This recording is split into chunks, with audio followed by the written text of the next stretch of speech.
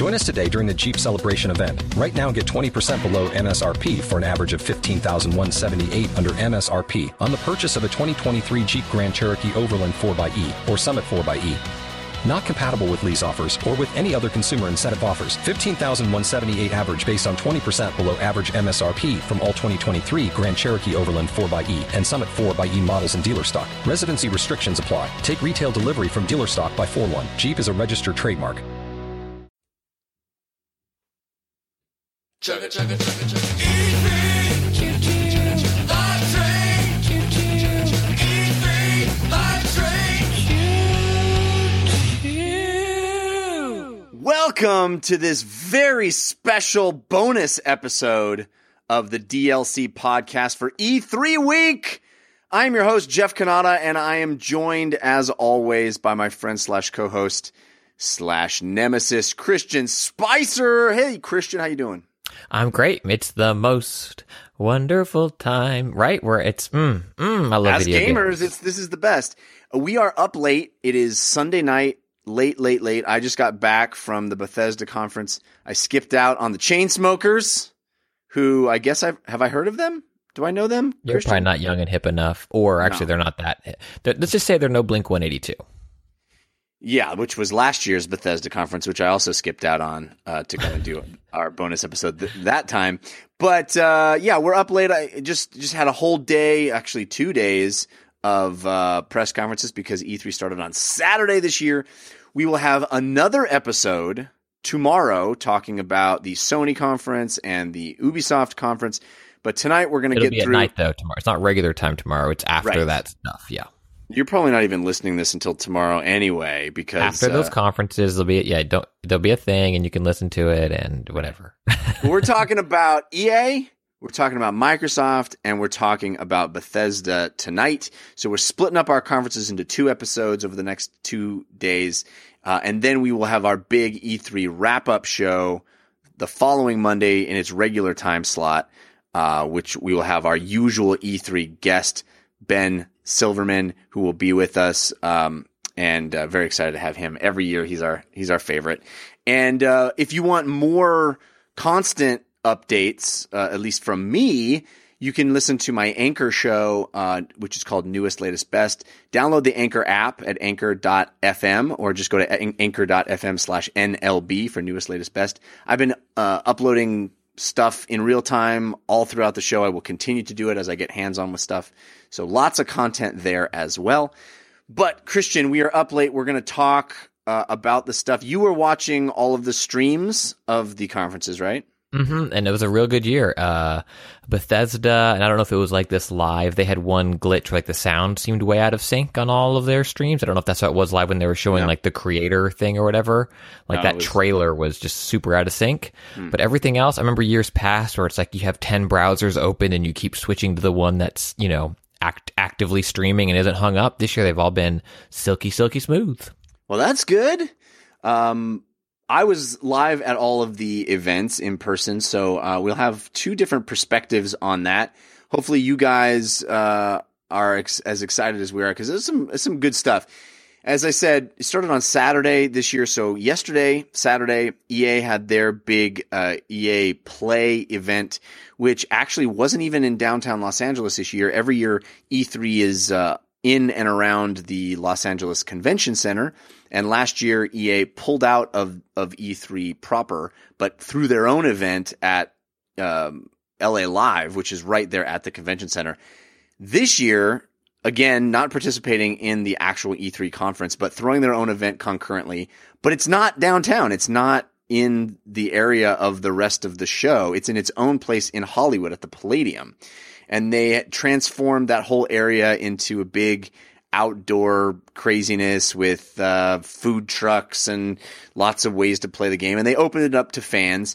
But there was a section before the fans were allowed in when it was just press. And then they had the big press conference. So that's where we'll start. I kind of feel like I want to do like a whole separate podcast of just like the food of E3, because I've been eating like this is food everywhere. And anyway, well, let's start with the EA press conference. they started things off with their where did they start? I had it open here in a second. Oh, they started things off with their sports franchises. Madden 18 is going to have a narrative mode, which I believe was one of my predictions in our last episode. And it looks like, I think overall, story is a big part of what EA is doing. It seems like narrative for across all their franchises, regardless of the genre, be it a racing game like Need for Speed, be it NBA, FIFA, or Madden, or even their shooter franchises, all the things that you expect to have story. Narrative is a big thing, and it seems like it's happening in all the sports franchises. I think that's a really cool thing. It's something that I think will make me want to play those games more than I do. I'm down for like an 8-hour campaign mode in a sports game. I think that's pretty rad. What did you think of that stuff? So one, I need to say I don't think you will, because FIFA's had it, NBA 2K's had it, and I don't think you've played any of those. Am I right? No, but that's true. But I'm more of a football guy. I mean, I like basketball a lot, but I don't like MLB The Show games. has it. MLB The Show has it. Yeah. Do they really? Yeah. But see, I'm like a football guy. I could get behind a football story. I want to play Friday Night Lights, the game. Does it end with him having brain trauma and the NFL Players Association fighting for health coverage for him as the league denies it? No, I said Friday Night Lights, the game, not whatever that real life movie. NFL, the game. What was the Will Smith movie? The Concussion? Yeah. Yeah. So that being said, I will predict that neither one of us will play these to completion. We might dab our toe into it, be like, okay. But that being said, where I think that my way in that we might is that I have certainly played way more of a fighting game this year than I normally do, and that's because Injustice 2's story is phenomenal. See? Would I prefer that game to be a third-person action game with that same story? Yeah, I would. But, an incredibly well-told story, can get its hooks into me to have me doing something that I otherwise might not be doing. But Injustice 2 is also some of my favorite characters ever portrayed in such an amazing way. I don't know if I care about Mr. Alex Football. Hunter. But I do, so it's tough. Like, part of me rolls my eyes super hard at this. And then part of me is like, I love single player narrative games. I need to give these a chance. And then part of me is like, what I just said to you, I haven't given any of them a chance already. What's going to change my mind now? I think Need for Speed might when we get there, but I don't think Madden story mode is going to be the thing that gets me hyped. Well, what about story in Need for Speed? They showed more of what we can expect from Need for Speed Payback, and it's got that Fast and the Furious kind of narrative thing going on. It's got cutscenes. It's got it does have a race mode. I actually had behind the closed doors hands on with this game, and they do have like full on just like racing mode if you want to play races in Need for Speed. But there is a campaign. And that campaign involves, setting up chases and doing stuff that trigger cutscenes. The one we saw was very linear, but it was, chasing this truck down and busting a high performance concept car out of the back of it. I thought that looked cool, and I as somebody that isn't really into racing games but likes the sort of over the top action arcadey stuff of a Burnout. This looked like throwback to Burnout with the slow motion crashes, and it gives me kind of reason to do races because now I'm sort of playing through the story and there's context for stuff.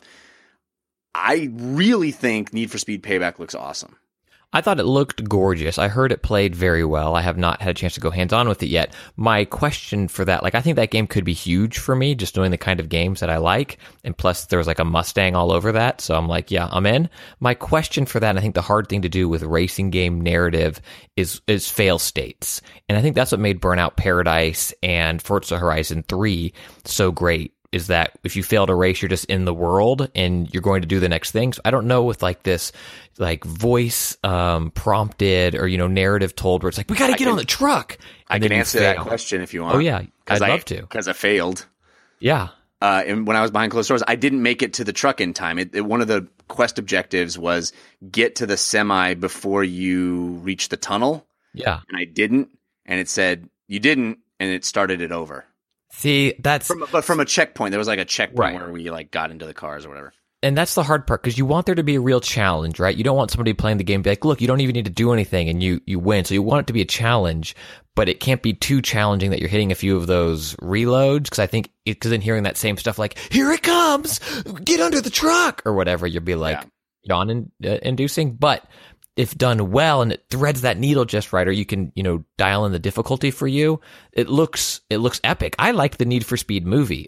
So I like the Fast and Furious movies. I'm on board. It's funny that they kept saying we're taking the cinematic approach, just not the cinema that's based on our game.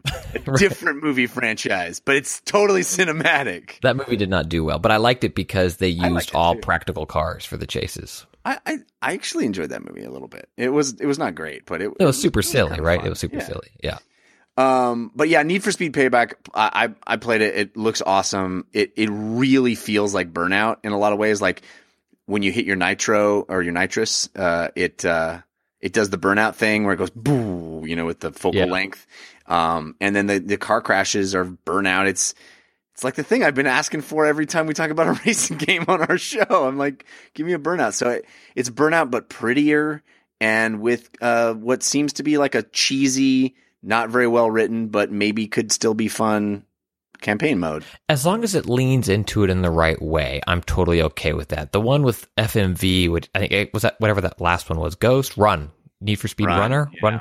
Like that The didn't lean into something? it enough. And it was like I don't know if I'm laughing at you or with you.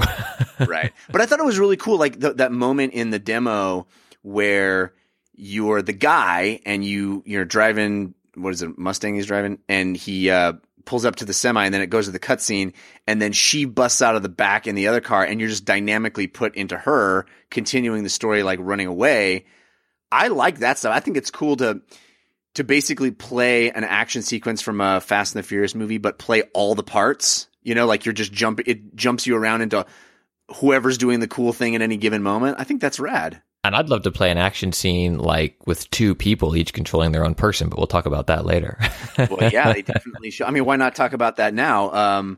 The newest game from the team behind Brothers: A Tale of Two Sons is called A Way Out. And it's just like Brother. If you like Brothers, you're going to love this game. It's actually the opposite of Brothers, isn't it? So different. Brothers, well, first of all, yeah, it looks completely different. But Brothers, the whole thing with Brothers was like one person controlling two people. And now it's like, no, it's two people controlling two people, and it has to be. Which I thought was kind of an interesting twist. But much more cinematic looking, completely different art style than Brothers: A Tale of Two Sons. It's much more a third-person action. It looks like GTA or Uncharted or something. And it is about these two brothers that break out of prison and then have a life outside of prison. And it certainly seems like there's a lot of game after the breakout of the prison. Like the prison break stuff is just the first part. That's what the Prison Break showrunners told Fox also. So. Right. Well, this is like we have 5 seasons. We have 5 seasons. We got a total Bible. Don't worry. This is one of the few games where I've looked at the trailer and gone, I feel like the trailer just spoiled stuff. Man, it looks this. You know me, and our listeners know me. Like this, I love the balls of like it's co-op. It's the only way to play it. An AI can't take over. You're playing it co-op. We want you to play it co-op. It's going to be split screen, even if you're playing online. Right. It looks awesome. And now, I'm not saying I don't trust this team. Brothers was an incredible game, but I'm watching this and just thinking, hey, Naughty Dog, are you listening? Well, it does feel it does feel a lot like sort of this next progression of what Naughty Dog does. And you got to. I was having this conversation with some game journalist dudes at E3, and we were all kind of talking about that. And somebody, was saying like, you got to know that Naughty Dog like thought about this. It's not like nobody thought about this. It's just really friggin' hard to do. There's no way they didn't go, wouldn't it be cool if a second player could play Nate's brother, in Uncharted 4? I'm sure somebody had that thought, but then they went, oh, this game's not coming out for 4 more years if we try that. And how much does it limit your sales where I literally can't play the game by myself at 4 a.m? You know, like people talk about how hard Destiny's raids are because you got a squad. I know that's 6 people, but this is in the game. It's only with someone else, so you can't go back and replay it. It's very risky in that regard. That's true. Yeah, it does some really interesting stuff though. Like one player will be in a cutscene, like a full-on set your controller down cutscene, and the other player will be watching them do those things. So the cutscene is being rendered in real time, and their character is really animated inside the cutscene, and the other player is like able to watch those animations from his in-game view.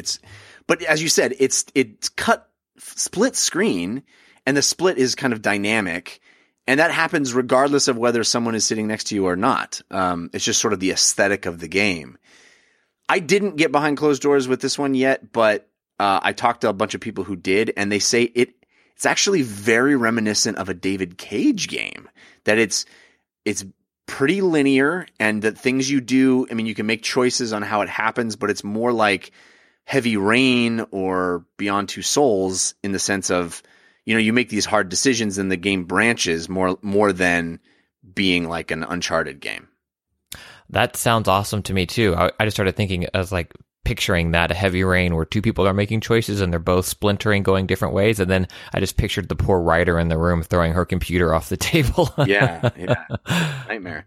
But yeah, this game I think was the biggest surprise of the EA press conference. It certainly was the only unknown thing other than Anthem, and we'll get to that.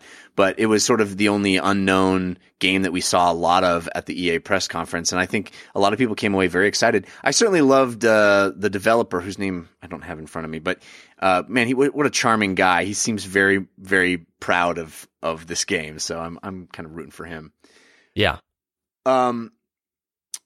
So we saw some new Battlefield 1 expansion content. Lots of stuff about FIFA. We kind of already talked about that stuff. Those 2 dudes, though, like, I don't know how we become those 2 dudes, but I feel like we're the video game version of the 2 bald guys. I want to be the 2 dudes in, what do they call them? 2 dudes in jackets or 2 dudes in blazers? That's what it is. Yeah, they were great. Those guys were great. I thought that same thing. I was like, how did Christian and I become that for video games? Someone give us a studio. We have the rapport. We just need, like, the nice little set design. Yeah, we need the nice set design and the budget. And then we need John Oliver to guest on our show. But you know, the big finale of the press conference was Star Wars Battlefront 2, and the way they decided to feature that game was to give us a half an hour of multiplayer game being played live right there, right in the room. You say awful? I think it's the shorthand version of what you're trying to say. The way they tried to show that game was awful. The game looks awesome. It's like the dissecting conference presentation versus gameplay. But I love content creators, but they are not presenters. Yeah, actually, a friend of the show, Ben Kuchera on Polygon, wrote a really interesting, scathing article about how, like, this is a lesson to be learned. EA influencers are not hosts. They are not on-air talent. They do YouTube videos, and sometimes they're very good at them, and sometimes they can do other things. But when you give them a much more responsibility than that, it doesn't always work out. Okay, so Jeff's going into an analysis of influencers over, this is the most incredible podcast battle you've ever seen. Yeah. Now, I will say, I kind of jumped to that. But it was a cool way that they brought out stormtroopers, and they brought out the lead actress who's playing the main character in the single player content. She was great. Her enthusiasm was genuine and awesome. And they showed a really cool trailer. And I was like, oh, that's the trailer. That's cool. But then they're like, we're going to do 30 minutes. And it made what is a gorgeous, seems like a very exciting, fun game just seem interminable and boring. And I hate using that word, but my goodness, it was really the worst way they could have possibly ended the show. And it bums me out because the game looks awesome. It's this other thing too of this forced esports upon games that haven't cultivated its own esports following. Like maybe Battlefront 2 will have one and it'll be awesome, but it like Evolve was the same way. Evolve was a great game when it worked, but this is the next big esport. You have to kind of let that happen. Like the XFL wasn't the next big innovation in football. Like you just have to let it happen, and they're trying to force it upon a thing. And so then like that's awkward and stilted, and they're trying to shoutcast a new game mode that like there's people aren't familiar with. You're not watching at home. You don't know what it is. You're also introducing it to new people who are stumbling upon this because it's E3, the biggest, week in gaming. And it just show me an awesome trailer, highlight some of the things. And then you can even say something like, we've had these following people playing the game for the past hour. Here's some amazing in-game moments they had. Like when that guy got shot off the top of the droid walker or whatever. Yeah. That was cool. But just show me that, like you're going to have your own emergent gameplay, everything you love about Star Wars, blah, blah, blah, blah, blah, blah. By the way, while you're here, we invite you to come play. Right? Right. Well, yeah. And the fact that they're, in control of their own event, they're not part of E3. They don't have to fit into a time frame, and they are streaming on their own official channel. What you do is you have the cool, 2 to 5 minute cut down of a bunch of games that you've played that, like you said, have cool moments. And then you go, if you want to see full 30 minutes of gameplay, stay tuned to the stream after the press conference and we'll play a whole game and you can watch it in real time to prove that the game is, playable right now. But don't make all of us live in the audience sit there and watch this interminable match where a guy just like crashes into a building. That's the most exciting part, is when some dude like just crashes his jet into a building. I called it a jet. Like, I don't know anything about Star Wars. What an idiot.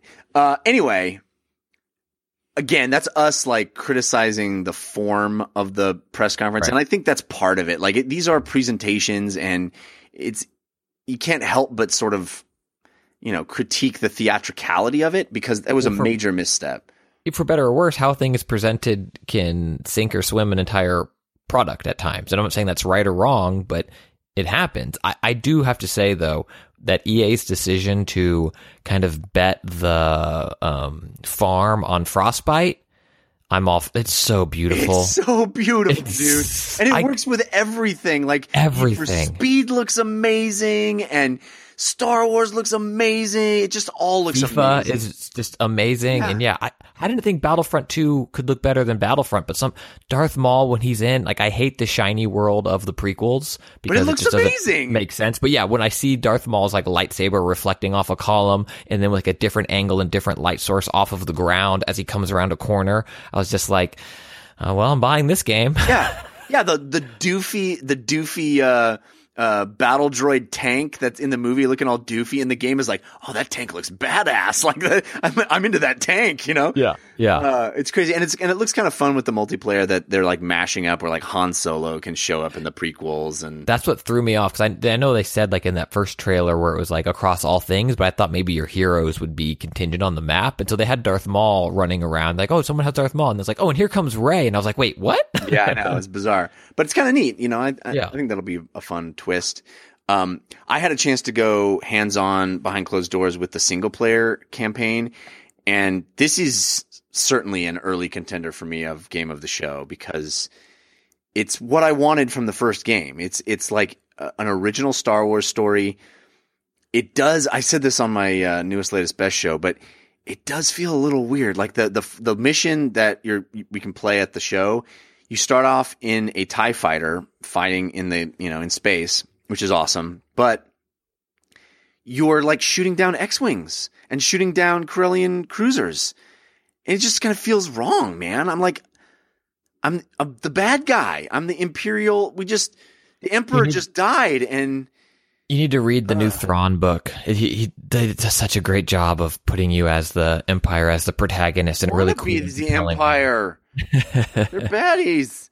But you might want to be the Empire. I'm curious. I'm still curious. And they've certainly done it before. X-Wing. TIE Fighter was an incredible game.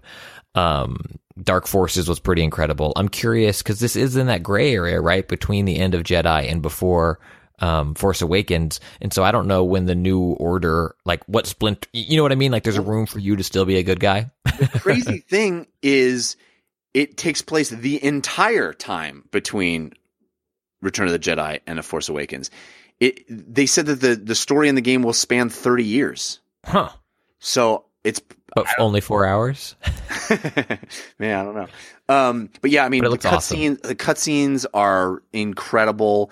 It looks, there's clearly like real actors that they cast in all the parts. It is It is a fully produced CGI Star Wars story that you get to play. And so you start in a TIE fighter and you fight stuff, and then you crash into this, on purpose, you crash into this this giant rebel ship, and you disembark, and then it's the first person shooter, and you're shooting down rebel scum, and you've got this robot on your back that you can deploy at any point, and it'll like stun enemies for you, and then you like disable these ion cannons, and it's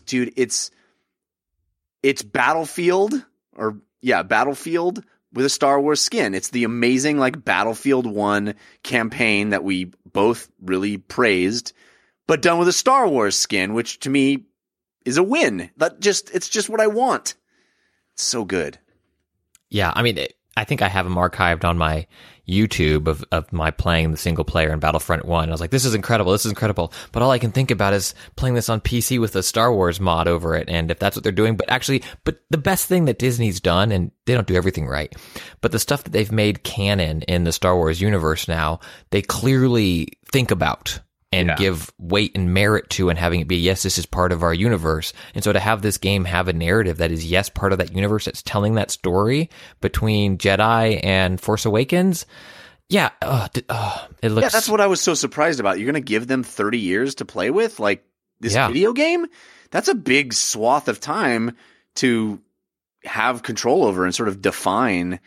I was pretty surprised, but it looks really good. And it's this year. Yeah, it is this year. Yeah, man. Only thing I know though is that I only have $500 for my gaming budget for the rest of the year, so I hope nothing big comes out. Well, that's a perfect transition to the Microsoft conference, which kicked off this afternoon. Again, I was there in person with this like just staggeringly, must have been so expensive, 4K screen that they had that was the size of a football field. It seemed it was massive and gorgeous in the room at the Galen Center in downtown Los Angeles. And, of course, Microsoft made the whole thing about Scorpio, or as we now know it, Xbox One X. So X gonna give it to you. Or as people have been liking to call it, the Ox. Well, the clever thing is Xbox One X, what is it, an anagram? Or if you write it vertically, it spells Xbox? Yeah, EB and then OX, yeah. Xbox One X, Xbox. Yeah. Or the Ox. I think people are calling it the Ox. That's kind of cool. Or XOX. I don't know. I do like the way that Phil referred to the original Xbox as the OG. I was like, even your names suck at this point. Yeah. Because the OG's coming too. And yeah, right. So the show kicked off just unveiling the thing. I think it's pretty uninteresting from a design perspective as far as its looks. It's not. Oh, I think it's interesting. It's smaller than this is the most with the original Xbox One, like the one that I still have. Like, were they just so afraid of heatsink issues because of the Xbox 360 bricking problem? They just put, like, if I open it up, is it the size of a Wii in there? Because this thing is smaller than the S, which is a sexy console, and it's more powerful than anything that's ever come out in a console. Like, I think that's pretty incredible design. I think it's a good looking console. You're not going to put it on a pedestal. Is it? But let's look up. I think it's an impressive design as far as function, but I don't think it's good looking. I think it's one of the best consoles to come out in terms of just like the aesthetic. It's minimalist. It has clean lines. It's not overly complicated with patterns that don't match. I like it. I'll wait for the white one until I buy it. Didn't it look? Also, I thought it was kind of weird that there was like a lip that stuck out under which the drive seemed to be. Go ahead. Yeah, I wasn't sure if that was like, oh crap, we got to put a drive in this thing.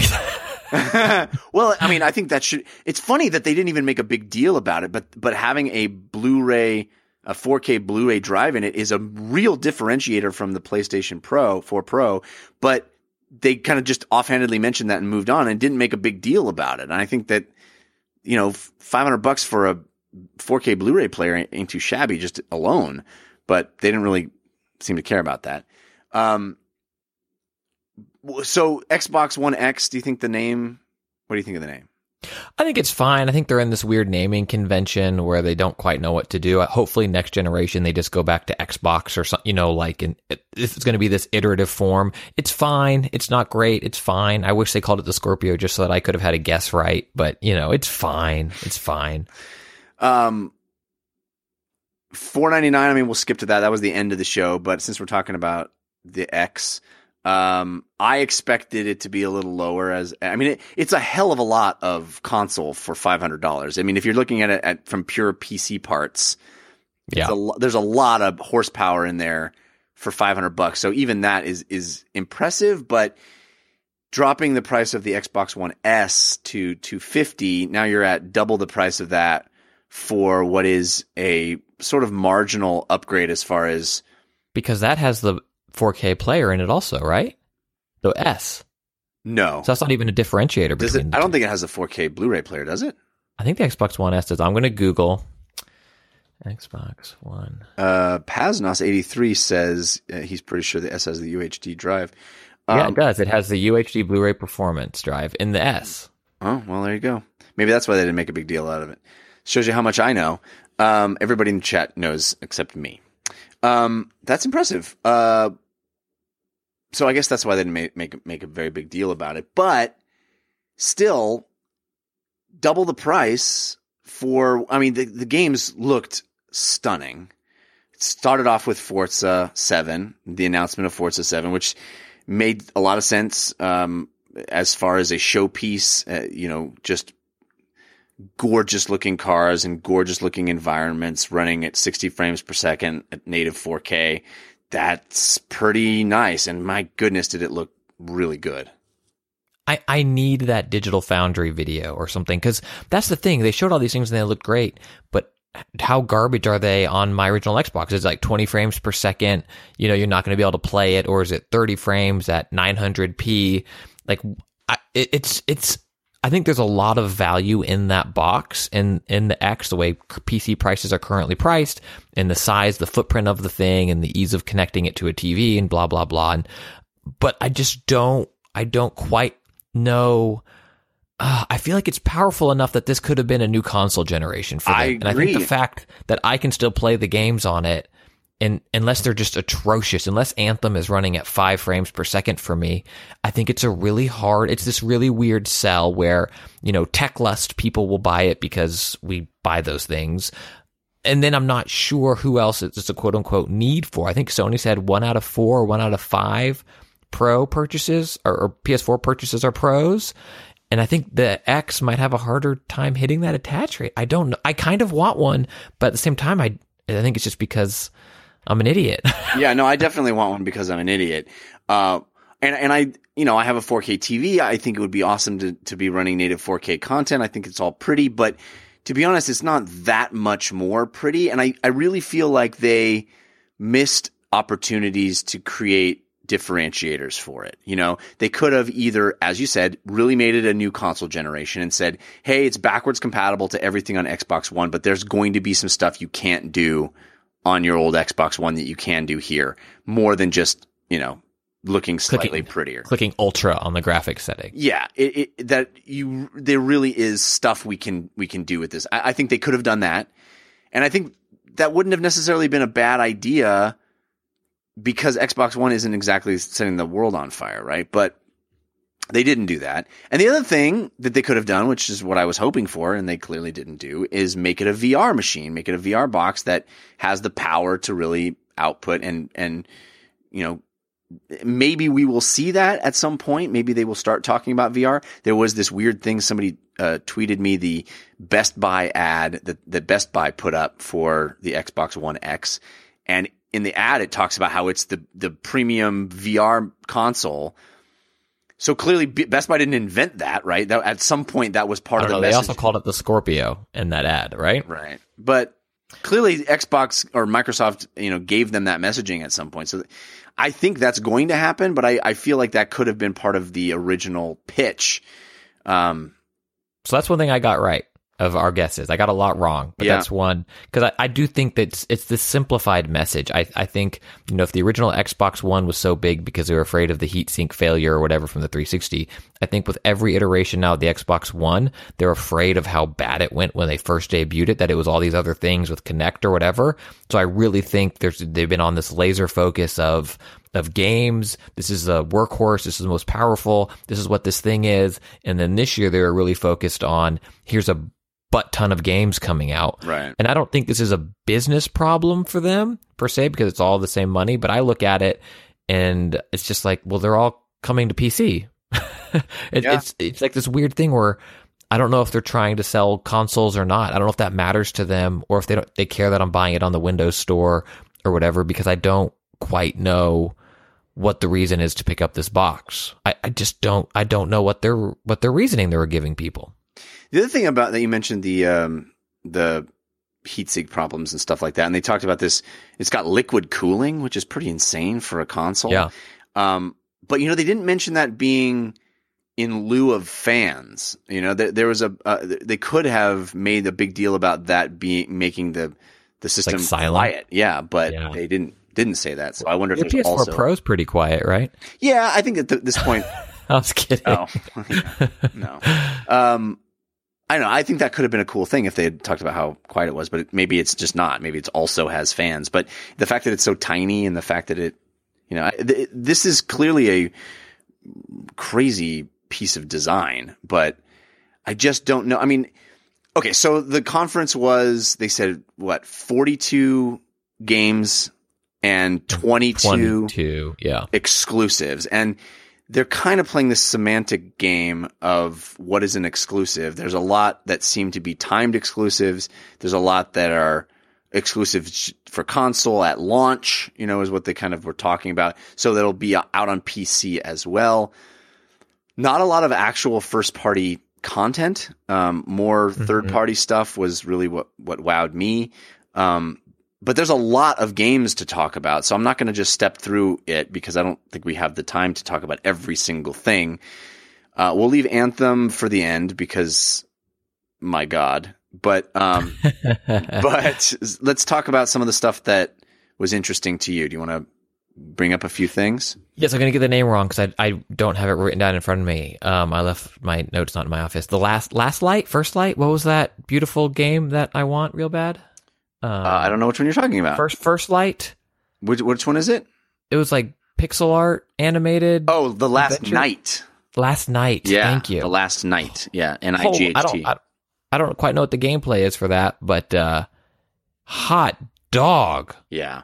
At first I thought, are we getting like an official Blade Runner game because this new Blade Runner movie is coming out? Right. But it's not that. It's its own IP, and if you've ever thought pixel art was beautiful, you ain't seen nothing yet until you see that game. Woo! It was stunning. So for me, the big four were that one, PlayerUnknown's Battlegrounds being a console exclusive or a limited exclusive for Xbox One. I think that's huge. It is. That's the really big think that's one. Big. That's the big one that isn't just a timed exclusive. That's literally like Xbox One is the only console you play that game on, which is big. I think that's really big. And then Ori 2, you tweeted at me and you were right. That game's going to make me cry. Somehow they found a way to make Ori even look better. They stunning, and they clearly know it's special. Like they brought a real piano and a real piano player out to start the music. Like they knew this game is something special. They kind of and it had an incredible score, the first one too. So yeah, that was awesome. And then one I'm sure that you're excited about too. And I think the art direction or the change, and how they presented it is appealing. I think Crackdown 3, Terry Crews is awesome. That guy can do no wrong. I don't know. I mean, he should be as popular as The Rock, if you ask me. Like, he's just infectious. Yeah. With his personality is so great. And I like the Borderlands / Telltale art style they've kind of adopted for the game. And I thought it was a really cool, effective trailer. I noticed they didn't talk about destructibility the way they had talked about it 2 or 3 years ago, but it showed orbs, it showed jumping, it showed rolling with my friends, and it looked cool. So I'm on board, and it's day and date with the X. Yeah, I thought that was interesting. It really does seem like the sort of big launch game, because a lot of the games they showed actually are launching before the X. Yeah, which is interesting, right? Yeah, very interesting. I wish I had seen a little more of Crackdown. It felt like exactly what I expected, which is not a bad thing. And you show me orbs, you show me jumping to get them, I'm already in. Right, yeah, that's all I needed. Right. But, I mean, I literally don't even need guns or explosions in that game. Just let me find orbs constantly. But I also was a little bit disappointed that there wasn't more there. Like you said, the destructibility of environments that they had been talking about, of using the power of the cloud. You notice they didn't mention the friggin' cloud once this year. The cloud has evidently dissipated and it's sunny skies in Xbox land. No, it's June gloom in LA. The cloud is just a little low. It's not, you know. And they don't have those destructible environments anymore. Like, where are the giant buildings that you knock down with a punch? I want to punch some buildings down. Is that gone? Is that not in the game anymore? What's the deal? Yeah, because originally that was kind of in the multiplayer. It wasn't in all the parts of the game. And I think, again, my gut says it's still there in some form or fashion. They were really just trying to distill this down into one thing. And I think sometimes that's a miss because it raises questions for people that remember things from 3 years ago. But I really think their thing was like, here's the game. Here's the game showing what you love. Yeah. Let's get out of here. But I have high hopes for it, so I hope it doesn't let me down. And then my question to you, Jeff, looping back on mine before I can ask you some of your hits. Do you think Battlegrounds is going to get a boxed release? Is it going to be a finished game, or is it early access, and how will console play? Like, I love Battlegrounds, but it's still a mess. And they showed a little bit of that mess when the people were escaping in their motorcycle and sidecar, and they hit a box, and that kills someone in the sidecar, it's hysterical on streams, but it sucks when it happens to you in game. And I'm so curious, do you think this will resonate with console gamers the same way PC gamers were used to that kind of thing, I feel like? Well, he said an interesting thing when he was on stage demoing it or introducing it. He said something like it'll have Xbox One X upgrades in the finished version, or something along those lines of when the finished one is done, or something like that. I do feel like it's going to be a boxed done. I mean, maybe not boxed. Maybe it'll only be an online purchase, but I do think it'll be not an early access thing. I think it'll be more like this has been, it's gone gold, so to speak. But I could be Matrix himself in the chat says they already have it on early access. Is already on Xbox. Yeah, I know that there are already early access games, but I'm just curious how they're going to present PlayerUnknown's Battleground. Oh, and the last thing, E3 fashion tweets are back, you guys, and I need to correct myself. I was wrong. I tweeted that Lydia Winters is black on black on black, rocking that emo 2001 look to show off Minecraft, and she tweeted back and letting me know that her pants were gray. All right. Well, good for her. So good for she's great. I think generally speaking, Xbox was on point with their fashion. It was all laid back and cool. And Phil's leather jacket. I also have a green leather jacket. I really liked it. All right. Well, I'm glad we spent time talking about it. Me too. Now bore me with the crappy game. I'm just kidding. It's. Let me hear about Sea of Thieves more. Yawn. Actually, dude, I thought that looked good. I was not impressed with it last year when I played it at E3 last year, but I thought what they showed made a real case for how that game could be fun. And it looked like there's a lot of really fun, cool things to do with your friends. It looked like Ark, but instead of the central theme being craft stuff and survive, the central theme is explore places and discover stuff. And I'm so down for that. If these islands really are full of secrets and you have a map that has a riddle on it, come on. That's awesome. I mean, swimming away from a shark or whatever, okay, whatever. It's not that great. But just the camaraderie of finding a place and figuring stuff out and launching yourself out of a cannon and doing goofy things. I think we're just at the beginning of these kinds of games like Ark and PlayerUnknown's Battlegrounds, where they just facilitate fun social interaction in a context that is ostensibly challenging. But I love that the central theme, and I could be wrong about this, but it seemed like the central theme is explore and just go places and find things. That I would be really into. I thought it looked really good. I hope it's great. To me, I think the water looked cool. I like the pirate setting. I liked the art and, kind of the cartoony look that they've taken with it, that Rare's taken with it. But the moment-to-moment gameplay to me didn't look great, like loading the gun and shooting and kind of the running, like all of that. The way I'd actually play this fun, hanging out with my buddies experience didn't look super awesome to me. But I hope when I play it, it's tighter and it controls well. And then I'm curious, it almost feels like, 3 years ago when we were seeing, and they're not all out yet, but this return to the first-person shooter game is back, like the competitive first-person shooter is back, yeah. Unreal and Quake. And I feel like now we're at this point where everybody is doing this streamable game, right? It's right. Like this hang out, play, and create. Like right after they showed PlayerUnknown's Battlegrounds, they showed that other game that was the same thing. Darwin Project? Yeah, the yelly commentator guy is like, ooh, woof. That was awful. But the game itself, I think that game itself looked pretty cool, like a super powered. I think so. I like PlayerUnknown's Battlegrounds, so give me like hero classes or powers in it. I think that could be fun. Yeah, I mean, I was definitely much more interested in Sea of Thieves, but I don't know. I think that game could be cool. I don't think it's going to be a system seller, but I think it could be really fun if enough people play it. It's I like it. But the other, you've mentioned a couple of the ones that piqued my interest, but I also want to mention what is that game? Oh, The Artful Escape, which is the little dude who plays guitar, and it looks so fun and silly. It looked beautiful. I don't do drugs, but I think that's an acid game, right? Like what was happening? Like the head got all happy and then twisted, and the guy was like, no. I don't know, but I loved it, and I want more of it. So like that and the last night were like back to back, and I was just like, these, when you have an entire conference full of shooting zombies and then shooting other things that look sort of like zombies but aren't zombies, and then shooting demon zombies and then zombie demons, and then shooting some more of the orc zombie demons.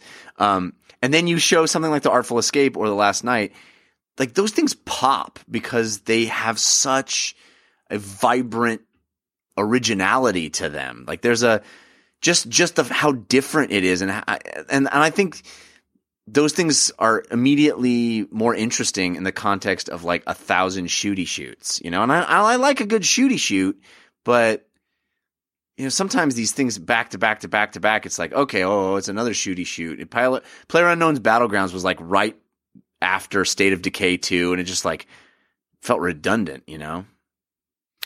Yeah, I mean, I agree. I love a good shooty shoot, but I like the way that Microsoft has, and for a while now, I think ID at Xbox is still a horrible name, but I like the way that they highlight and they've, brought to the forefront some of these smaller games and given them space to really stretch their legs. And like Ori, the first Ori, I think they did a great job with it. And I know Cuphead's not out yet, so that's frustrating. It has a date now, but they've done a good job showing that. And I like what Xbox has done, people at Microsoft have done in terms of getting these littler games or these not shooty shoot games space on the console.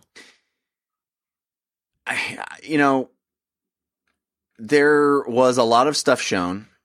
There were not a lot of huge standouts for me. It just felt like solid. It felt like, there's a lot of stuff coming.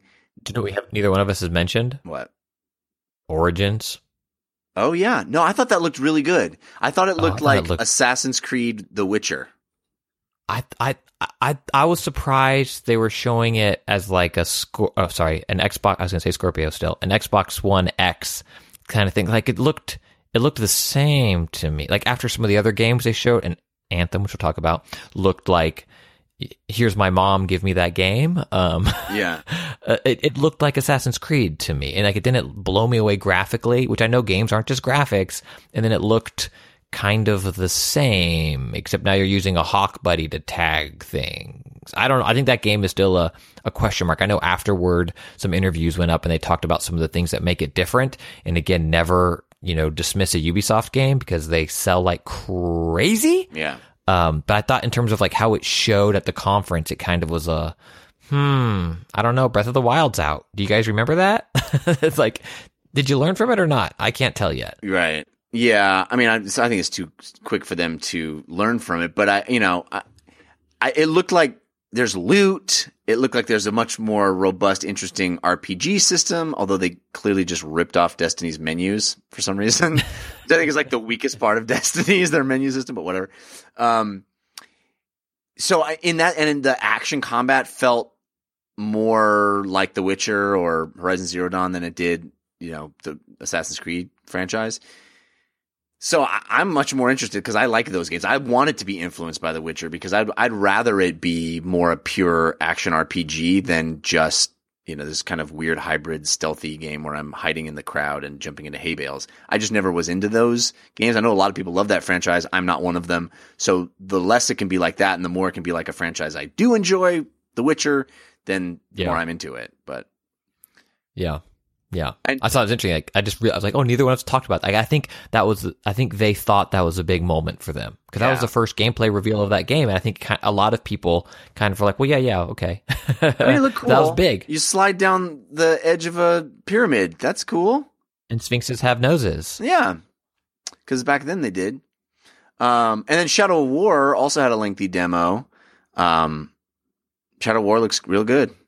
Right? Yeah, the only reason I didn't mention it is just because I've already talked about that. It was more of me wanting that game, and I wish it wasn't delayed. I want it to be the best game possible, but the only thing that'll be a hang up for me, I think, playing that game is if the cool stuff it's paced poorly because I'm popping into menus too much. It's that fine line between like base building or planning my attack and just running in there and attacking. And I'm not sure how over the course of whatever it is, 40-hour campaign, how much will be menu management and planning versus that Arkham style combat that I love so much. Right.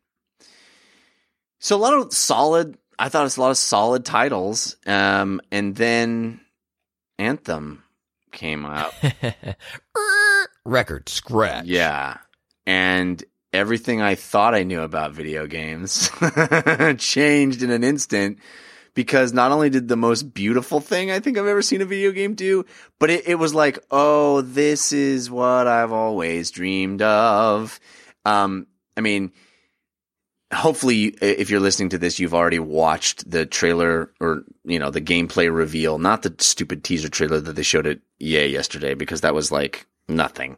The actual gameplay reveal, which they said was all in real time, all being actually the game, starts in a first-person view in this kind of cool marketplace, very sort of Middle Eastern inspired, but futuristic. There's a giant robot walking in the background. And even in that first-person view, it doesn't look like any other game. It doesn't look like other first-person games. The characters are larger in your view than in most games. Your relationship to them physically is different. You're sort of more in that world, I think. It just feels large in comparison to you. It was immediately interesting and evocative. And then you step into your sweet mech suit and you just leap off of something and you got Iron Man jet boots. And you fly through this giant open world that's probably the most gorgeous thing I've ever seen a video game do. And even that was like, I haven't seen anything yet because then the moment where everything, I lost consciousness a little bit was when she dove under the water. And I was like, what is that? What happened? She went under the water, and then it gave her an achievement for discovering the crevice under the water. And I was like, okay, Discovery, cool shooty shoots, the Destiny game I've always wanted, but didn't get with actual Destiny, friends playing together, a really interesting, cool, vibrant future world, loot, upgrades, role playing. What? Give this game to me. I want Anthem. I want Anthem's Blue Shield immediately. Before or after our next, the next United States presidential election, like 2020. What do we? I mean, this, and I know that BioWare's a pretty big team, and that this isn't the same team that worked on Andromeda, and they've been working on this for years. But this looked incredible, and I don't know when this is coming out, and I want it now, and oh my god. Yeah, oh my God is right. I mean, I didn't even mind the dumb co-op chatter that was happening because I was able to tune it out and just look at the game. Like, I didn't even, oh, cool, dude. You got your mech, dude, it was pretty restrained. Yeah. As those go, it could have been a lot worse. They were pretty restrained. I just shoot it away and was just like, I came home and almost immediately we got on and started streaming. So I've been out all day. But the one thing I did when I got home is I watched that trailer 2 more times when I got home. So good. It's a great trailer. It's a great trailer. It's like a lesson in trailer because it's actual gameplay. It shows a lot of what you want it to, what you want to know about how the game will feel and play as. What are our rules about game of show? I know. That's what I was just going to bring up. Do we have to be hands-on? Do we have to see someone play this? Can we wait till next year? Like, what are we doing? I know. I know I haven't seen Spider-Man yet, but like, what are we doing? What are we doing? It's so going to be my jam. I mean, every criticism I've ever had on our show about Destiny and what I wanted from Destiny looks like this is the game that I was describing when I thought. I mean, it's not Destiny's fault that it wasn't what I thought it was going to be, right? That was more me imposing stuff on it. So it's not really Destiny's fault, but the stuff that I was imposing on Destiny, it looks like this game. Ugh. Yeah, that's my only fear. Like, I'm imposing my fears of those games on this game because I love Destiny. I really enjoyed The Division, but they both learned a lot over their lifespan. Yeah. And I'm curious if this game was also learning alongside them or if this game's going to have its own host of problems that it hasn't quite got right. And what we really want is Anthem 2.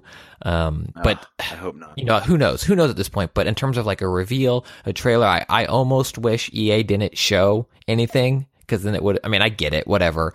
But like that just would have been such an amazing moment. Or if EA showed this, like that first trailer, because if that was the first thing you saw from it, I mean, it reaches through the screen and punches you in the face in all the best ways. Yeah, I mean, it ended Microsoft's conference with a crescendo, and it made me come out of that elated and excited for the future.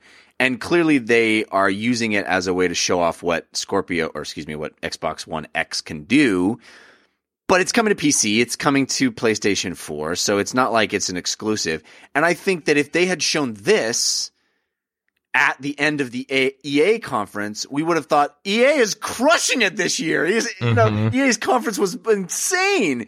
So it really is all about placement. And whatever Microsoft paid EA to say, don't show it yours, show it at ours. Like the guys clearly on stage were like, okay, we can't show you much. It's just this little teaser. Here it is, but I promise tomorrow, please wait. They knew that it was a very, very special thing. And I'm over the moon for this game. I really, really can't wait for it.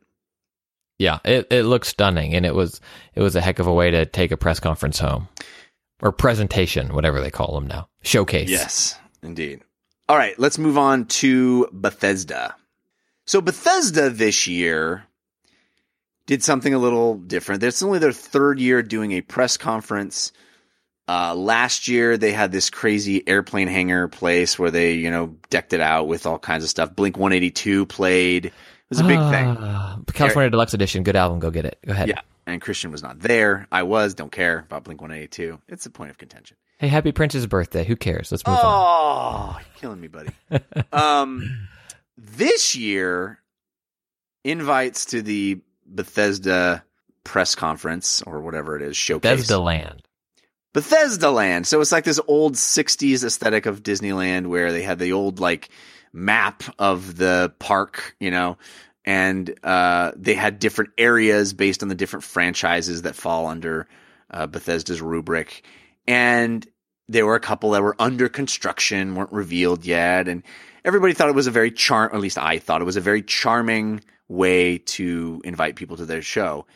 Little did I suspect that it was legitimately a carnival, legitimately an amusement park that they constructed in a parking lot in downtown LA. That the invitation was not just a fun metaphor. They were legitimately creating this insane fantasy world of food and drinks and activities. They had a full-size Ferris wheel. They had not face painting, but they had caricature artists. They had cotton candy and popcorn and snow cones and turkey legs and corn on the cob. And it was nuts, dude. And each of the areas that as you walk down this massive pathway, each of the areas is themed around a different one of their game franchises and has all kinds of three-dimensional art and iconography from the games and different activities to do there based on the games. There was like this creepy prey tent that you go into that was all dark, and they were serving a special drink in there, and they had like, you scan your barcode and you get pins, and it just was nuts. It was nuts. And then, so there's like 2 hours of that, of just like walking around, me like stuffing my face, trying to find all the different foods and try them all. And that's a different podcast. But I ate a lot. Let me just say, more than I should have. I had 2 candy apples. They were giving out candy apples. It was delicious. And then, so 9:00 p.m. Pacific time is when the presentation was to start. So then everyone was sort of crammed, lined up, waiting to be let in to where we knew we would go in and sit down and watch the press conference, like you do with any of the other press conferences, where you go in and you're all lined up. And it was getting a little intense because everybody was crammed and this place was packed. We were waiting. Everybody was standing in front of the doors.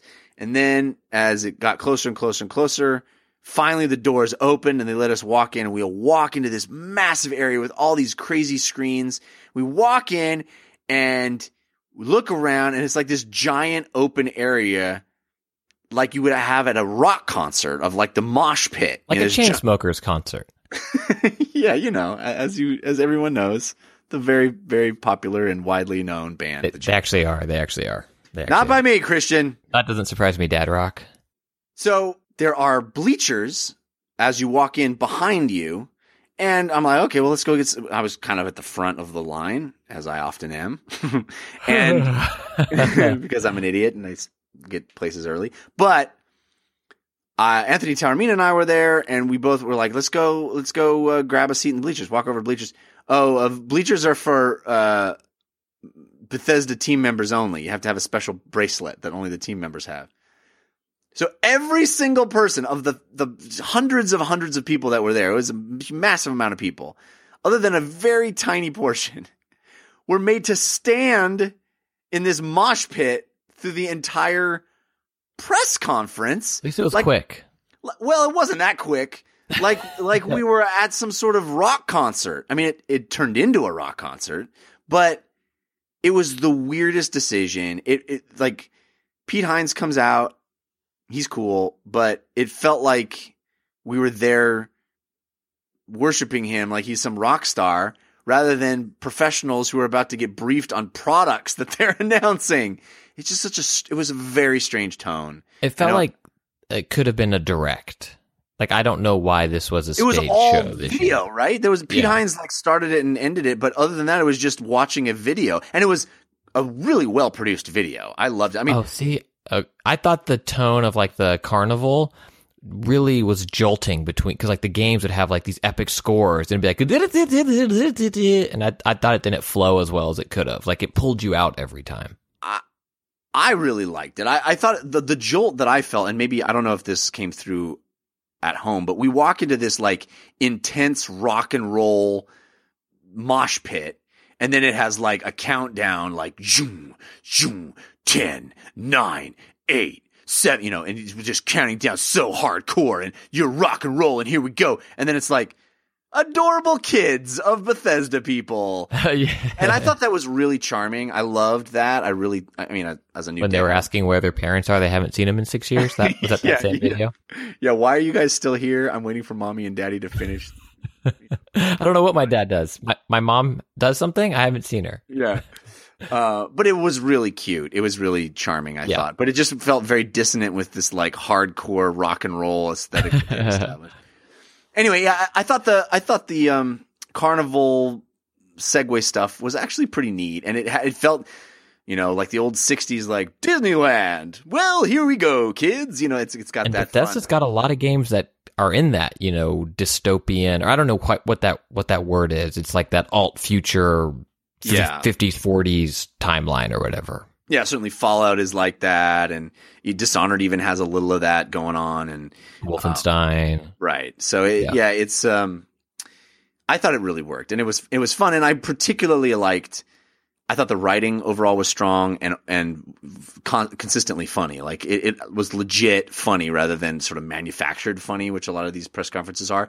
And you're right that it was more of a direct than anything else, like a slick video, but it also, they didn't feel the need to like trot the developer out on stage and have them awkwardly, talk about the game. It was just, here's a really slickly produced discussion of it that we don't have to go through the paces of like bringing this person out who kind of doesn't feel like they want to be here. And I don't know. It just felt better. Also, you'll be owning these games in less than 6 months.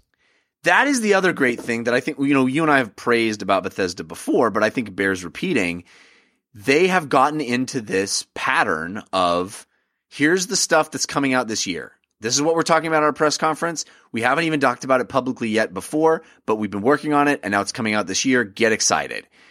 That, I think, is a wonderful pattern to reinforce, because how cool is it that they've got enough stuff that they can just talk about the stuff that's coming out in 2017, and then every year hey, we're going to find out what's coming out this year. That's really cool. Yeah, and also, I don't care about anything else because Wolfenstein 2... Oh my God. Yeah. I mean, you're kind of doing what's the opposite of bearing the lead? I'm just talking about the thing that... You're leading with the lead? You're leading with the high point? I'm doing the thing that got me excited while I wait for you. I tweeted at you. I thought you died during the Bethesda press conference. Like I tweeted that I won bingo, and then you didn't reply for 5 minutes. And I thought we lost you, Jeff. I thought for sure we lost you. I know what your game of show is going to be. I know how you're going to try to shoehorn VR into your game of the year. I saw it all. But I wanted to mention Wolfenstein 2 before I lost you for the next hour. Well, we're definitely talking about Wolfenstein 2, but they started the conference off the way every conference should start with story of the week, massive, cool VR games. And I believe I nailed that one. That one was when I predicted that they would. I think we're still going to get those games. Yeah, I know, but I predicted it would come out this year, and they would be saying, okay. like anyway. But I still think that we're going to see that game again at the PlayStation conference. So that was the big question. Can PlayStation run Doom and Fallout in VR? I think so. I will find out. Maybe not, because they only talked about Vive. They didn't even mention Oculus. And I know, Bethesda isn't exactly big fans of Oculus. But, Why not? But they only mentioned Vive. I still predict that we will see those games at PlayStation's conference. I think that'd be incredible. I mean, Doom, I've heard is really fun and it looks great. I'm a little bummed that it's still the teleport feature, because they had been showing Doom for I don't know if I want to say a couple of years, but a good amount of time. And every time people had asked about the locomotion in the game, they would say like it's something we're working on. So it still very much looks like it's kind of a horde-based shooter with not tons of movement. And what I loved about Doom 2016 was the way it really reinvented movement in a first-person shooter, in terms of instead of falling back to get health, you keep running into the fray to kill people to get health. And I don't know if the VR version does that. Well, yeah, I caught a moment, and I only saw it once live in real time. I haven't rewatched any stuff they may have put online, but it looked to me like there was at least one moment where it triggered. You know how they flash a color when you're able to do the glory kill or whatever it is. Yeah, it looked like when that happened, the person then like tagged it like they're going to teleport, and they teleported to it and did the finishing move as one movement. Like the teleportation itself like triggered the finishing move. Yeah, I'm curious. I'm curious to see how. I hope it's great. But Fallout, I mean, I'm on the record of saying Fallout 4 is not my favorite game, and this won't change it. But the way it presented itself, I mean, holy crap! If it's the whole thing and free move in VR, like Jeff, you're quitting DLC, right? Like you're quitting /film. Yeah, I need to take over for We Have Concerns. Like we've lost you. And you have raise your son. You have to adopt my child. Yeah. If that's cool with you, I hope. Yeah, I don't have a boy, so I'll take him and just be like, "You're gross. What's that penis doing in my house?" But otherwise,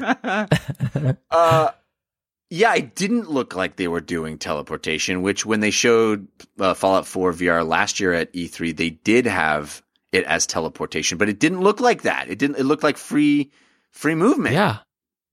And all of the like customization and house building, stuff that's in Fallout 4, like obviously is going to be way better when you're able to just like manipulate it with your arms and hands. So cool looking, dude. The only possible thing that they could announce that would make that better for me, and it's impossible, I know, but it would be if they're like, your save game from any console can transfer over. Yeah, that'd be nice. Yeah, that'd be rad. But or maybe they will. Like, I don't know. Do those games have? I don't know. On the PC side of things, are there like save unlocks? They're opening up mods in a big way, and they're featuring paid mods. Maybe that is something they'll do with it, where you can jump to checkpoints or something, but then you're taking over from like a predetermined character, so it's not like your game, but you can kind of experience whatever you want. I don't know. I mean, I guess I can play through it again. The cool thing with Bethesda games too is you can make completely different choices. Yeah. But man, yeah, I'm very excited. I did maybe lose consciousness a little bit after that bit, and I didn't pay attention to the rest. But they announced a new Dishonored chapter thing. I think that's super smart. They did it with Wolfenstein before. I think that's great, like a 4-hour or 6-hour Dishonored, and you can kind of replay it over and over and over again the way Arcane makes their levels. I think that's really, really smart. We should talk about Skyrim for Switch. That's going to sell a ton, and it looks like crap. It's got motion controls, and it's got amiibo support where you can play with a Link costume if you. That's all it needs, man. That's all it needs. That is all it needs. Dude, that got the biggest reaction of the whole. Like, people went bonkers in the live audience when they saw him holding the Master Sword in Skyrim. Are you kidding me? And they zoomed out, and you're wearing was it the Wind Waker or no, the Breath of the Wild cloth that he's running around? Yeah, it was awesome. Amazing. But what do you think of the motion controls? I've never seen anyone take a Joy-Con off a Switch that easily as they did in that demo. Yeah, I think the motion controls are dumb. I think the game is, fantastic and certainly has its fans, but I also noticed the way they haven't. I don't think this is the version we just got on PlayStation 4 and Xbox One. Like, I think this is the 8-year-old version or whatever it is, right? Like, I'm just super curious. I want to know more of the details about this game, but I think putting Zelda in it or Link in it is the smartest thing they could have done, and who cares after that? Yeah, do you think you'll be playing this with Waggle, or do you? I'm not going to be playing it at all, I don't think, but yeah. I mean, I think it's cool. I can't see myself. I'm going to be playing Fallout 4 VR, so I don't have time. I don't have time for redoing Skyrim again. But it's kind of cool. The idea of having Skyrim portable is pretty good, pretty neat.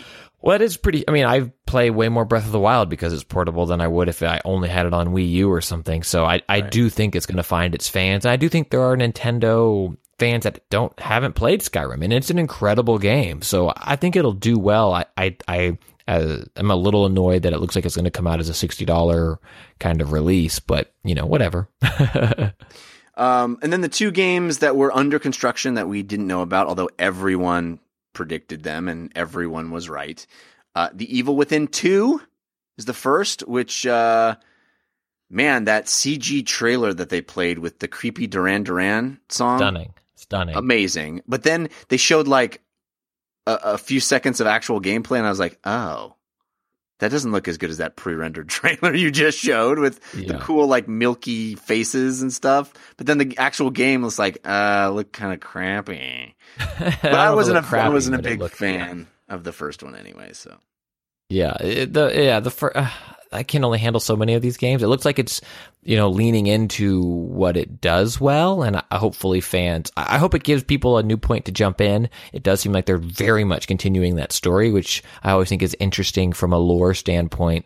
And then hopefully they've improved upon some of the things that the first game had its problems.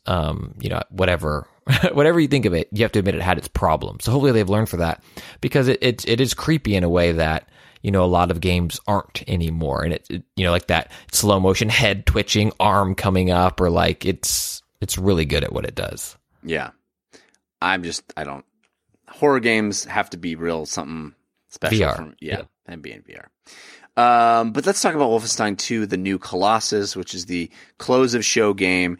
First of all, the way they unveiled it with this really funny and really well made live action intro thing that was kind of a parody of old 50s TV shows, with sort of a Lassie-esque thing, but with this crazy monstrosity of a mechanical fire-breathing demon dog.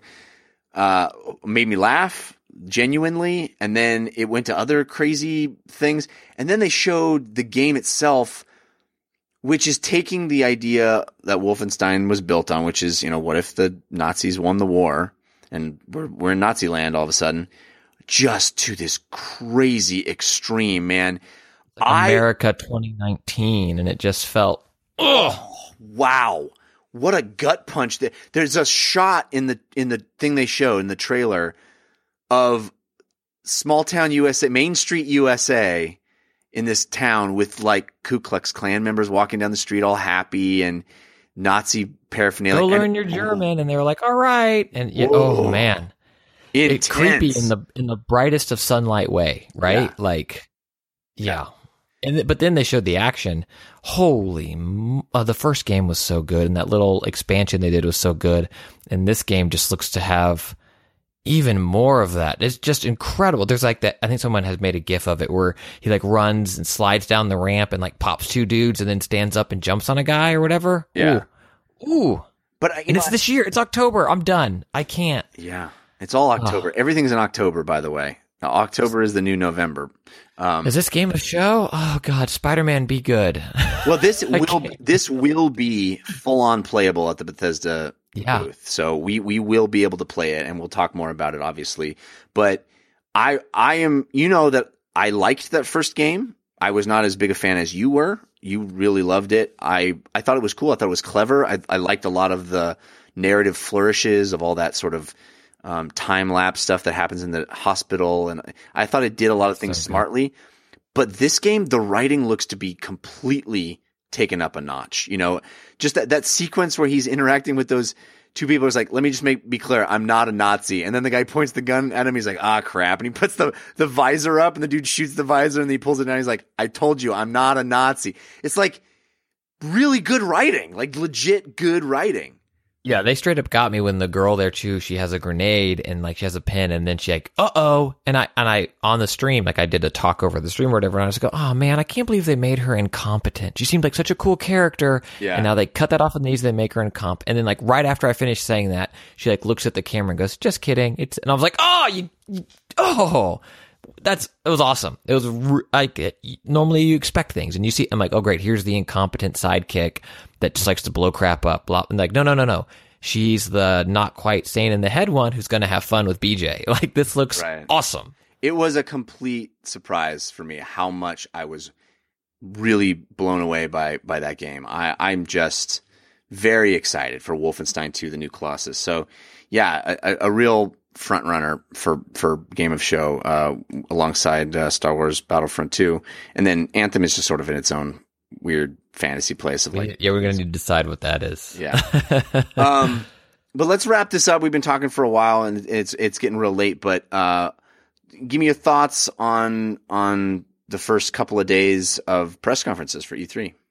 I love video games. I think these were all great. There are so many incredible games that have already come out this year, and so many more incredible games coming out this year and the next few years. I mean, I think it's easy to be a cynic. No, Need for Speed looked incredible. Anthem looked incredible. Wolfenstein looked incredible. Or a sequel to Ori, are you kidding me? Cuphead got a date. Battlefront 2. If you had told me they didn't talk about VR, hopefully they do that at Sony. I still hope that there's VR in that game. But like, show that to 10-year-old me, Battlefront 2. Yeah. I would have died. I would have had a heart attack and died. It's awesome. What about you? Like your kind of feeling going into it? Yeah, I mean, I echo all of that stuff. I came away really jazzed about stuff. I think Sony has a real opportunity tomorrow to knock it out of the park.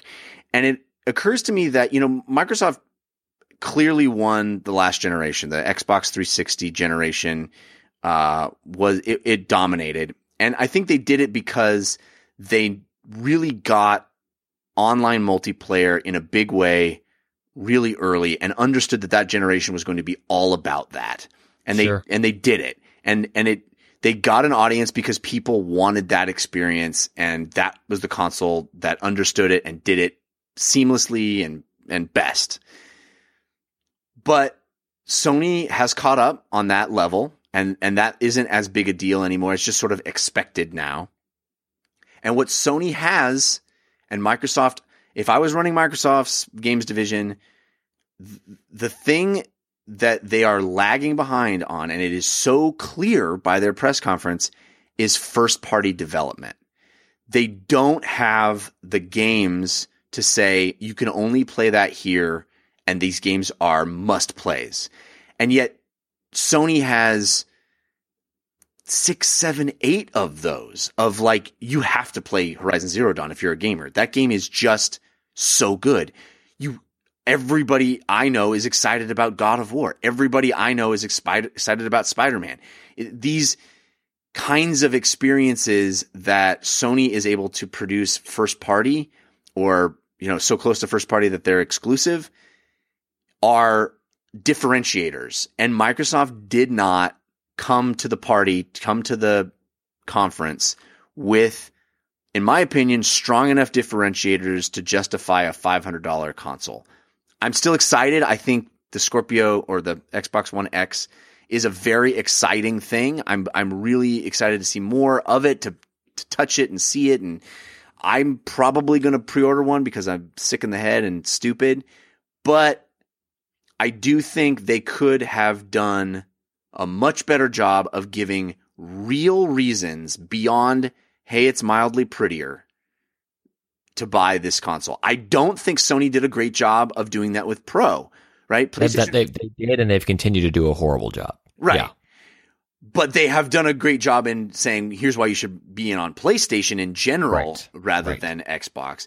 And that lives and dies by the fact that they have these incredible first-party games. And I think we're going to see more of it tomorrow, and it's going to be hard to give Microsoft the edge here if all we're talking about are State of Decay 2, Forza, and Crackdown 3, like that, and Sea of Thieves. That's not enough. I don't think that's enough to really say, hey, you have to be in on this console generation.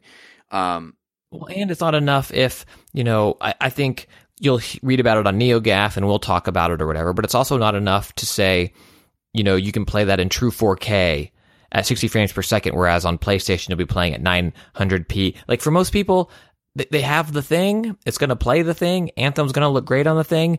As long as the games don't run like total garbage on my thing. Right. Yeah, it's hard. I don't know what they do, because you're right. Sony, off the top of my head, there's going to be new Uncharted content. We're going to see a little tease of Last of Us 2. There's Spider-Man. There's Days Gone. There's God of War. Gran Turismo. There was one other one. Whatever. It doesn't matter. That's already 6. Yeah. That are like of stuff. Lord Muff 874 in the chat says Anthem. Anthem, you can play it on your PC, you can play it on your PlayStation, you can play it on your Xbox. Yeah. Everybody's going to be playing Anthem. I want to play it. I can't wait to play it. I'm probably going to play it on PC. That's where I do most of the games like that, right? So I played The Division on PC, right? That's where I wanted to play it. It was a great thing that Microsoft had that part of their conference. It made me walk out of there feeling like I was floating on air because I was so excited about what gaming has to offer. But that game is not a reason to buy an Xbox. Right. I think $250 for an Xbox One is a pretty great reason to buy an Xbox, but that's not a reason to buy an X. I still think Sony's going to kneecap them tomorrow. I really do. I don't think you're wrong. I really don't think you're wrong. And I think they're going to lower the price of the Pro. So even further. We'll see. I definitely think Microsoft brought a lot of games, and there's a lot of really great stuff coming. Another game I didn't bring up that I'm really excited about is Ashen, which is the Annapurna game. It just looks really interesting. So there's tons of stuff. There were game after game after game. I just didn't see the oh my God, I have to have an Xbox to be able to play that thing game. Mm-hmm. And I think we are going to see that from Sony. We are going to see oh my God, I have to play God of War. And the only way to do that is to own a PlayStation. Oh my God, I have to play Spider-Man. The only way to do that is to own a PlayStation. I think that's what's going to happen. And then who knows with this continued Japanese resurgence? I mean, Microsoft certainly tried with OG and last gen to kind of get in there, and then Japanese development, quote unquote, fell off. But then this year too, it's been de facto exclusives with things like Nier and Final Fantasy. You can play that on Xbox. Yeah. Right. There was one other one. Persona 5. Right. And I think now that these killer games are coming out, I think we'll see more of that. It's hard. I love my Xbox One. I'm sitting here right now next to it. But if someone were to ask me today what they should do, it's hard to come up with a bunch of reasons why, unless all of your friends are on it. Then that's easy. Just do that one. But otherwise, I don't know, man. I don't know. Yeah, I mean, I'm kind of over the zombie thing, but I'm still sort of excited about Days Gone. I want to see that game. And to compare Days Gone to State of Decay 2, like I know a lot of people loved the first State of Decay, and there was some interesting world building stuff in State of Decay 2 trailer that they showed, but it's just no contest. Like the more interesting title for me is Days Gone, and I think Sony continues to just do that. And I get accused of being a Sony fanboy, which is weird because I was always the Xbox fanboy last gen. So I don't know how I can be both, but whatever. I'm just trying to, say it how I see it and be a straight shooter and calls them how I sees them. And what I'm seeing right now is Microsoft giving us solid amount of content, but nothing that is just sort of like you have to own an Xbox One X. So I think I agree. And all I see in addition to that is Sony piling money into your house. So, between those two things, I'm on the same page. I wish I would gladly take money piled into my house. Anyway, we will be back tomorrow talking about that very Sony conference. I'm not watching the PC conference, just FYI. You're not at all. No, I don't check think on so. If there's any updates. Yeah, I'll be checking in, listeners, but don't expect me to stream it and talk over it. Fool me once, shame on however that goes. Yeah. I hope there's great stuff, but I don't plan on watching it. Yeah, I hope there's great stuff. We'll see. But yeah, we will be talking about Sony and Ubisoft tomorrow night, and we hope you tune in for that. Again, I will be on Anchor all week long, all throughout the day with updates. I will be talking about every game I touch, so be there if you want minute-by-minute updates. Again, that's anchor.fm/NLB for the show. Just download the Anchor app, though. It's easier. And if you want parenting tips, you can do the same thing there. Hey, yeah, that's right. Yeah, your show about parenting is on Anchor. So if you want Christian's minute-by-minute E3 parenting tips... Well, sometimes, you're trying to watch E3 stuff, but your kids aren't cooperating and you need a tip on how to do that. Hop over to anchor.fm/DOP for Department of Parenting and get in on it. That sounds dope. What else, Christian? What else do you want to plug at the end of here? Oh, I don't know. I'm going to go to bed. Video games, man. I'm going to be in London later this month, Austin in September, San Diego in September. Shows. Video games. This is video games, dude. Video games. See you on the floor. We love it. See you on the floor. Enjoy E3. We will leave you with a little more of the hype train. Chugga, chugga, chugga, chugga.